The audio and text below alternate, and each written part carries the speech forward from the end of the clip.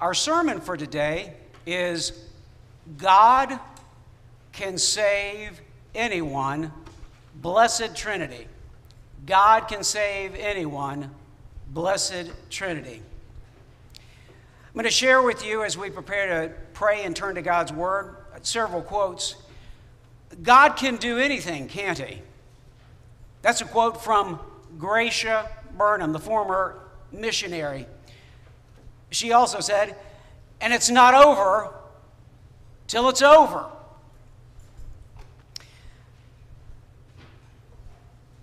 Her husband, just over 20 years ago, Easter time, Easter week, this quote from him in 2002, Martin Burnham said, "I am so glad that when Jesus paid a ransom for us, it was enough." Do you believe that? When Jesus paid a ransom for us, it was paid in full, fully sufficient. Nothing else needs to be done for sinners for our salvation, except what Jesus has already done. And then just remembering them on, the anniversary that just passed, the 20-year anniversary from their story, that dramatic story of 20 years ago this past week. I was drawn back to this more recent quote from Gracia Burnham from a speech, a talk that she gave this spring to the YouthCon conference. She said, "Can we begin to believe that God takes us into hard situations?" Did you hear that? God takes us into hard situations, not to crush us, but so that we can learn to see his hand and learn to trust him when he's doing a good work. God's work, she said, is always, always good work. Amen? So as we reflected upon that anniversary of Gracia and Martin being delivered from their captors, the Abu Sayyaf Islamic activists, back 20 years ago this past week, I remembered those quotes and thought about those quotes. And as we move towards this Sunday, Trinity Sunday, and our message today, God can save anyone. Blessed Trinity. Let's pray together. Holy God, as we come before you today, let us believe your good news. And Lord, if there is anyone here who is not awed and totally humbled by you and by your saving grace, Lord, I pray that you would speak to their hearts now, because the truth is, it may well be that they do not know you, because anyone who knows you has their life and their heart transformed. And it becomes all about you when we're actually saved by you and when we actually know you, Jesus. So I pray today that, Lord, you would call to yourself those who are not totally transformed by you, because that means they're not in you, they're not saved, they're not filled by your Holy Spirit. And for those of us who are indeed believers, let us be renewed today by your calling and your mission of salvation for all who would believe. In Christ's name we pray indeed. Amen.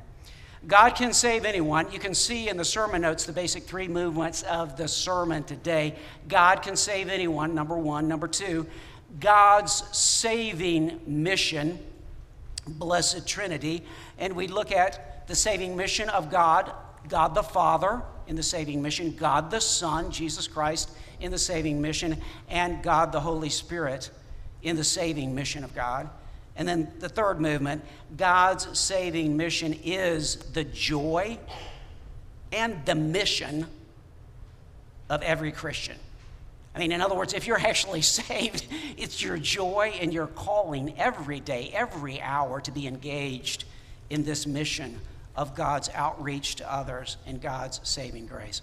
We're going to begin with a couple of scriptures, and we'll include a number of others in our message today, but we're going to open with two passages from the New Testament, one from the Gospel according to Matthew, chapter 19, verses 23 through 26. This is Jesus' teaching to his inner circle of apostles and a few other disciples following the encounter with the so-called rich and righteous and very religious young ruler who has come to Jesus to say, what else do I need to enter the kingdom, to have eternal life?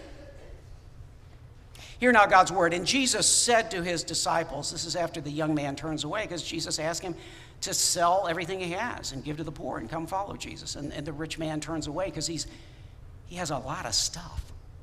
He's not ready to follow Jesus. And Jesus said to his disciples, truly, amen, I say to you, only with difficulty will a rich person enter the kingdom of heaven. Again, I tell you, Jesus says, it is easier for a camel to go through the eye of a needle than for a rich person to enter the kingdom of God. Now, when the disciples heard this, they were greatly astonished, saying, who then can be saved? Jesus looked at them and said, with man, this is impossible. In other words, being saved is impossible. Human beings cannot grasp or accomplish salvation. With man, this is impossible. But with God, Jesus says, all things are possible. And then to the Apostle Paul's first letter to his protege Timothy, from 1 Timothy chapter 1, verses 15 through 17.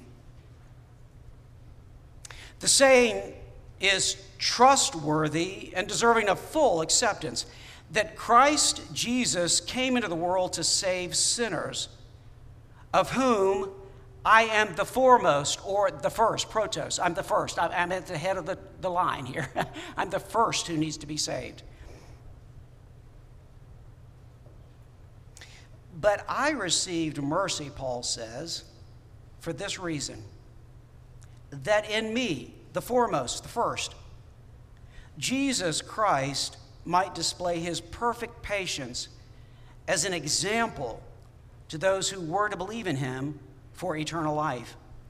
And now the doxology to the King of the ages, immortal, invisible, the only God, be honor and glory forever and ever.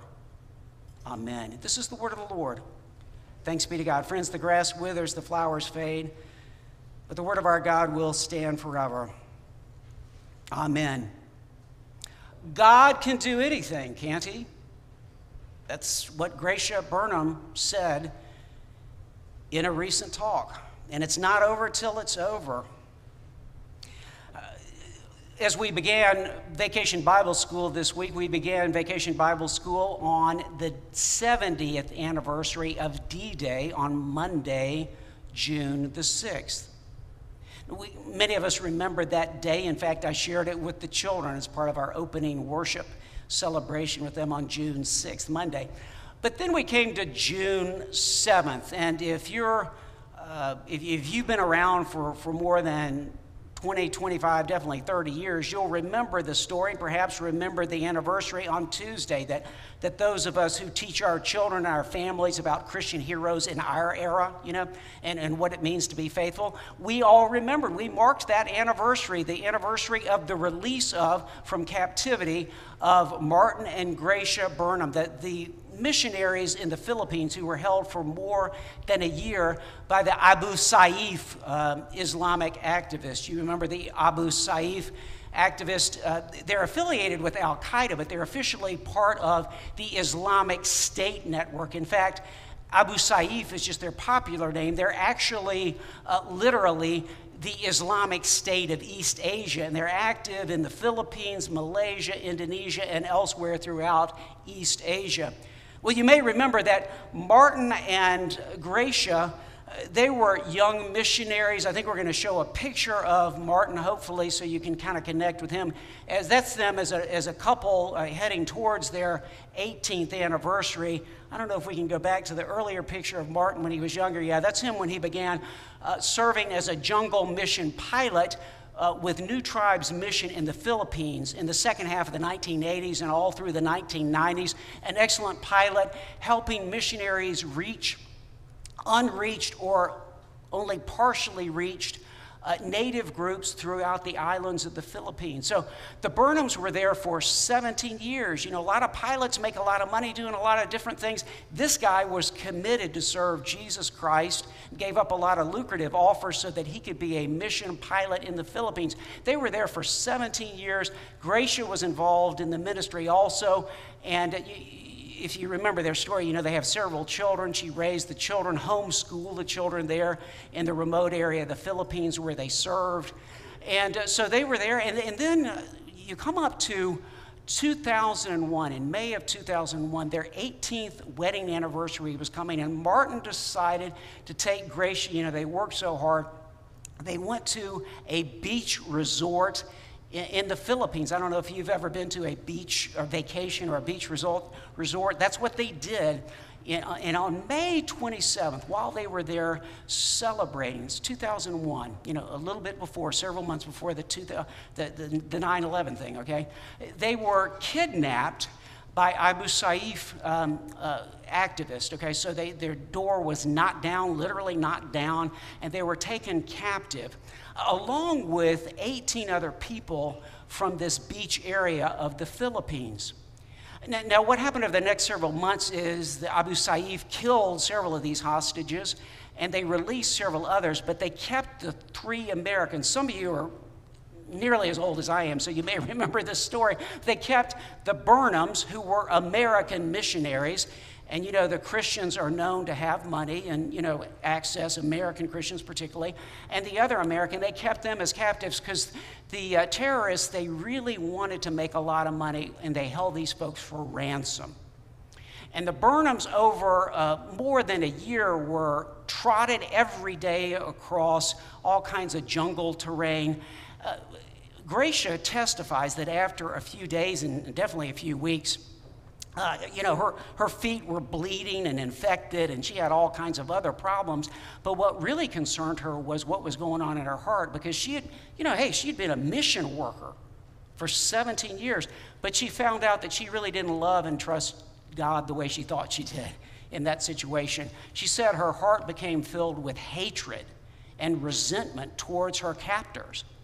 I mean, she really hated those Muslim terrorists who were holding her hostage. And she knew that was going on in her heart, and she started to doubt God. How could God let this happen to them? I mean, after all, they'd given up everything to come here and be missionaries for all these years, and now who knew if they'd ever return to their poor children and the rest of the story. And she said in the midst of that, one day, Martin, her dear husband, said to her, "It is so heartbreaking for me to see you turning away from God and from your faith right now." And Martin is a good husband, and I pray that all of our husbands here would be able to do this as shepherds.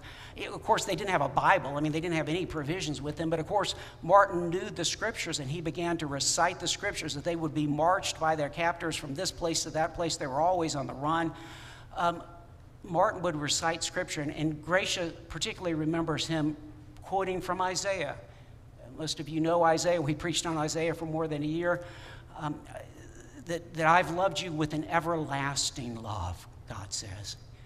And even when you go through the fire, you will not go alone. I will be with you.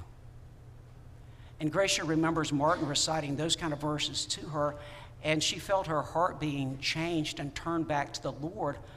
And she began to, she knew this was a miracle from God, because she didn't want to do this. She actually started to love and pray for those guys who were brutalizing her and ruining her life. And she actually began to trust that, even though she didn't understand it, God might somehow be working through her pain and devastation. And so she said it was a time when God started changing me. She said, you know, God can bring peace to you when you're brokenhearted. Do you know that? God can bring peace to you when you're brokenhearted. He can bring good things out of the pain you're enduring. He keeps giving us a day of grace to serve him again. She remembers one of the most frustrating parts of that story. So I remember this part of that story really painfully. You know, a lot of us were much more focused on the 9/11 thing and the aftermath of that and the beginning of the Afghanistan conflict, but still, I remember this. You may remember this. On Easter, coming up in Holy Week, before Easter of 2002, I mean, they had been captive for almost a year at this point. A large amount of money was put together and given, I mean, just flat out given to the Abu Sayyaf. But the Abu Sayyaf leaders decided, well, we made a lot of money, but we want more. And so they decided, even though the ransom that they had demanded had been paid, they were going to ask for more money before they released the Burnhams. You remember this? And Gracia talks about how frustrating that was for her. And she said to her captors, look, let us go. This is going to turn out badly for you and for us if you try to hold us further. But even in the midst of that, she remembers the night of Easter that Martin, right as they were kind of starting to go to sleep, Martin turned to her and nudged her and said, I am so thankful that the ransom Jesus paid for us is full and sufficient. Jesus' payment for us, he said, doesn't need anything else. The sacrifice for our sin and for even these guys, if they will believe in him, has been paid in full. Do you believe that in your hard times? And do you believe that for others? Well, that's what Martin Burnham believed. Well, I think you probably remember the story. In June, they'd been in 16 previous of these firefights, you know, with the Philippine military. And then sure enough, on the 17th one, on June 7th, 2002, the Philippine military attacked. And for the first time ever, Gracia herself was shot in the leg. She rolled down a hill they were on. Martin was near her, but he had been shot in the chest and was bleeding profusely. And anyway, the military this time succeeded in defeating and capturing this Abu Sayyaf contingent that held the Burnhams, but Martin was dead. But Gracia was able to recover from the injuries that she had, and a year later wrote that best-selling book, In the Presence of My Enemies. Well, the story goes on, and I was really struck by hearing the latest updates from the story at this YouthCon conference. This, looking at the YouTube, you can access it if you want to. She tells about the fact that this was an update from an earlier update I'd heard from her a couple of years ago, that now, let me just take you through the last few years. A few years ago, a couple, an American couple that works in mission ministry, prison mission ministry in the Philippines, started realizing that there were some guys who loved these comic books that Gracia Burnham's foundation is distributing in the prisons. And some of them started saying, we see Gracia Burnham's name on this. You know, we held her captive for over a year. And she asked this couple, this American mission couple, to ask for their names. And she said, yeah, sure enough, several of these guys were with us every single day of, 13 months while we were held captive. And she started working with the mission guys, this couple, and they started sharing, and she started sharing, I think connecting by Zoom, in sharing the gospel with these Muslim terrorists who are in life sentence prisons. And she says now, a couple of years ago, it was 4. Now 5 of these former Abu Sayyaf are born-again Christians. Can you believe that? 5, through this direct connection with Gracia Burnham. And she says that one of them now, who I think he's the 5th one who's been saved, he was the worst of all of them, a violent murderer. He's been convicted of, who knows how many people he actually killed, he's been convicted of killing 20 people. He's murdered 20 people as an Islamic terrorist, and now he's born again as a brother and sister of you and me. Isn't that awesome? She says, we just keep praying. And she asked this youth group, she said, I wonder if you'd want to start praying too. When you think about me and think about them and our story, pray for these men in prison. And I don't know what your prayer life right now is like for terrorists who are serving in prison, but I want to invite you in to this glorious ministry of God today. Because see, here's the good news. God can actually save anyone. Do you believe it? God can save anyone. And she says, God can do anything. And I think that God has let me be a small part of what's happening there in the prison just to encourage my heart, because he loves doing things like this for his children. God can save anyone. As Jesus says, with man it's impossible. There's nobody. I don't care if you grew up in a church. I don't care if you do all the right things. Nobody can save themselves or warrant or leverage God on salvation. I mean, and definitely people who have stuff. And pretty much all Americans by the world standards are rich. So we all have an impossible row ahead of us. But you know what? What with man is impossible, with God is totally possible. Do you know God? I mean, he's awesome. He can save you. He can save you. With God, all things are possible. How does he do it? Well, it's the mission of God in the fancy language of theology. This is called the Missio Dei. It's the mission of God. It's not our mission. We just are invited to join into his mission. He's the one actually doing the saving mission. And number one, it's God the Father. For God so loved the world. How committed is he to this mission? For God so loved the world that he gave. He gave his one and only son. To go all the way to the cross, right? He gave his one and only son so that whoever, wait a minute, you mean a terrorist? Yeah. Whoever, you mean that guy that really irritates me? Yes. Whoever believes in him should not perish. You mean my ex-spouse that I'm really mad at? Yes. Whoever believes in him. The guy who cheated me out of, yes. My former partner that I really hold resentment, yes, and you're probably called to be a missionary to this guy. Whoever believes in him should not perish but have eternal life. 1 Timothy, over in chapter 2, we're called to pray for leaders, and why? Paul says it's good and pleases God our Savior, who desires that all people should be saved and come to the knowledge of the truth. That's what God wants. That's what the Father wants. Well, what about the Son that he sent? Christ Jesus, saying is trustworthy. Now, the word there, the pistos, by the way, that's a little phrase that you get 5 times in the pastoral epistles. It's nowhere else in the Bible. This is a trustworthy saying, Paul says, and twice he says it's worthy of full acceptance. Over in chapter 4 of 1 Timothy, when he talks about God being our Savior, and here, when he talks about Christ Jesus coming into the world to save sinners. And let me tell you the way this verse plays out. So it's trustworthy. We're supposed to believe in it. The word there, pistos, is like have faith in, okay? We are supposed to have faith, accept it fully. No qualms, no exceptions, right? Accept it fully. That Christ Jesus, now, when Paul uses Christ Jesus, kind of like saying like Queen Elizabeth as opposed to Elizabeth the Queen. Both those words, sometimes you get them in different orders in Paul, and here Paul is clearly emphasizing the fact that Jesus is the anointed King and Savior, God himself who's come, okay? Christ Jesus came into the world. Remember how God so loved the world that he sent his son, gave his son to the world, okay?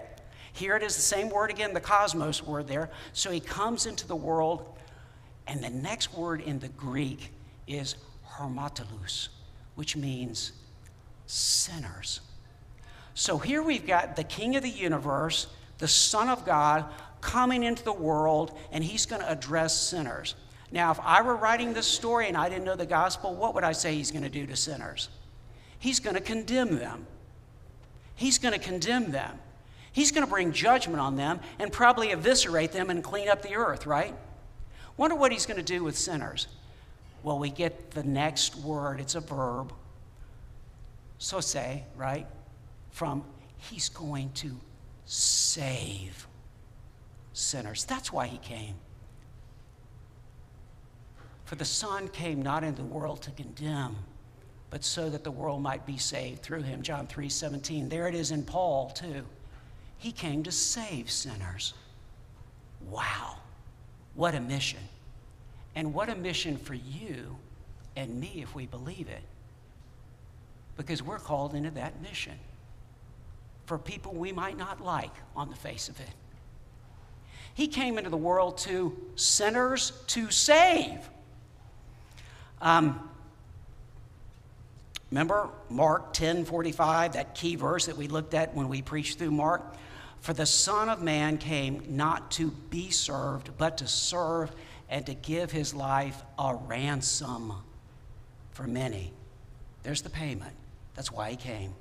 But how does that apply to me? That's over 2,000 years ago, and I'm totally separated from God. So how is that payment, and how is Jesus going to be connected with me? By the Holy Spirit, right? The Holy Spirit is going to not only impute, but also infuse and impart the work of God the Savior in me. The ransom is applied to me. The life, the death that Jesus has given, and the life that he gives is applied to me. So God the Holy Spirit, 1 Corinthians 12:13, for in one Spirit we are all baptized into one body, Jews or Greeks. Wait a minute, Greeks or pagans? I thought they were out. I thought it's only the Jews. No, Jews or Greeks. Slaves. Wait a minute, slaves? You want me to pay attention to slaves? Yeah, God came and died for them, okay? The Son died for them. Slaves or free. And all were made to drink of one Spirit. Think about communion next Sunday. It's all one big family. It's awesome by the Holy Spirit. The Westminster Confession of Faith, chapter 14, the grace, the gift of faith, is the work of the Spirit in us, calling us into communion with Christ, okay? Romans 8:9-11, it's the work of the Holy Spirit in us, bringing us to life, to saving life in Christ. Which then gets us back to number 3, God's saving mission is every Christian's joy and mission, okay? It's my joy. If I'm saved, I'm awed by this. Like if I actually even begin to know who Jesus is and what he's done for me, it claims me. It totally claims me. You think it's a big deal when somebody says, I want to marry you and be with you for the rest of my life? That pales in comparison to who Jesus is and what he's done for us, okay? So it claims me, sets me on fire. It's my joy and it's my mission. Because if I love him and I know him, then I want to serve him in his mission. It's not a mission I create. It's not a mission that the elders can get together and figure out and, map out on a piece of paper. A lot of churches, unfortunately, try to. It's like his mission. He's doing it, and we're invited into his mission. But you know what that means? Not just leaders, not just the few, the proud. That means you. If you're saved, you're called full bore into this mission. It's your calling to join with Jesus, your Lord, to join by the power of the Holy Spirit in you, God working in you, into this mission. Paul says, and this is an awesome testimony, the saying is trustworthy and worthy of full acceptance, that Christ Jesus came into the world sinners to save, of which I'm at the head of the list, Paul says. I mean, I'm totally blown away and totally claimed by the fact that I persecuted the church, Paul is saying. I persecuted the church, and now God has reached me. And not only that, what Paul is saying, bigger theology here, is Paul is saying I'm representative of Judaism that rejected Jesus, okay? But God is coming to redeem his people Israel. And so you know what? Even though many of the elect have rejected the salvation that God offers, I'm at the front of the list because I was the Jew among Jews. Read Philippians 3, right? He says, I'm the first. I'm the foremost of the Jews. And he says, therefore also, I'm the first of the sinners who need to be saved. Connect the dots. That's what he just said. It's an awesome statement. So if you're trusting in your religion or your church pedigree to save you, Paul is saying, no, I'm the Jew among the Jews. Faultless under the law. Philippians 3, right? Faultless under the law. But I'm at the first of the line, please, among sinners who needed to be saved. And because of that, Paul says, God is using me and God will use you, Christian, to reach others, to understand this is not about you. This is about God and how awesome God is to change your life and to reach everyone for Jesus Christ. So that's what Paul is saying. I received mercy for this reason, that in me, as the first, as the foremost, Jesus Christ might display his perfect patience, his patience in with Paul, his patience with you, right? As an example to those who were to believe in him for eternal life. Gracia Burnham says, had I known while we were going through our hard year in the jungle that one day even one of those guys would come to know Jesus because of our experience, I could have made the day so much easier to bear. O me of little faith. I could kick myself now and say, it would have not been enough. Couldn't I trust God? And can I trust God now for what he's doing in my life? Can we begin to believe, she says, that God takes us into hard situations, not to crush us, but that so that we can learn to see his hand and learn to trust him and join him in what he's doing? May it be so with you and with me. In the name of the Father, the Son, and the Holy Spirit, now and forever.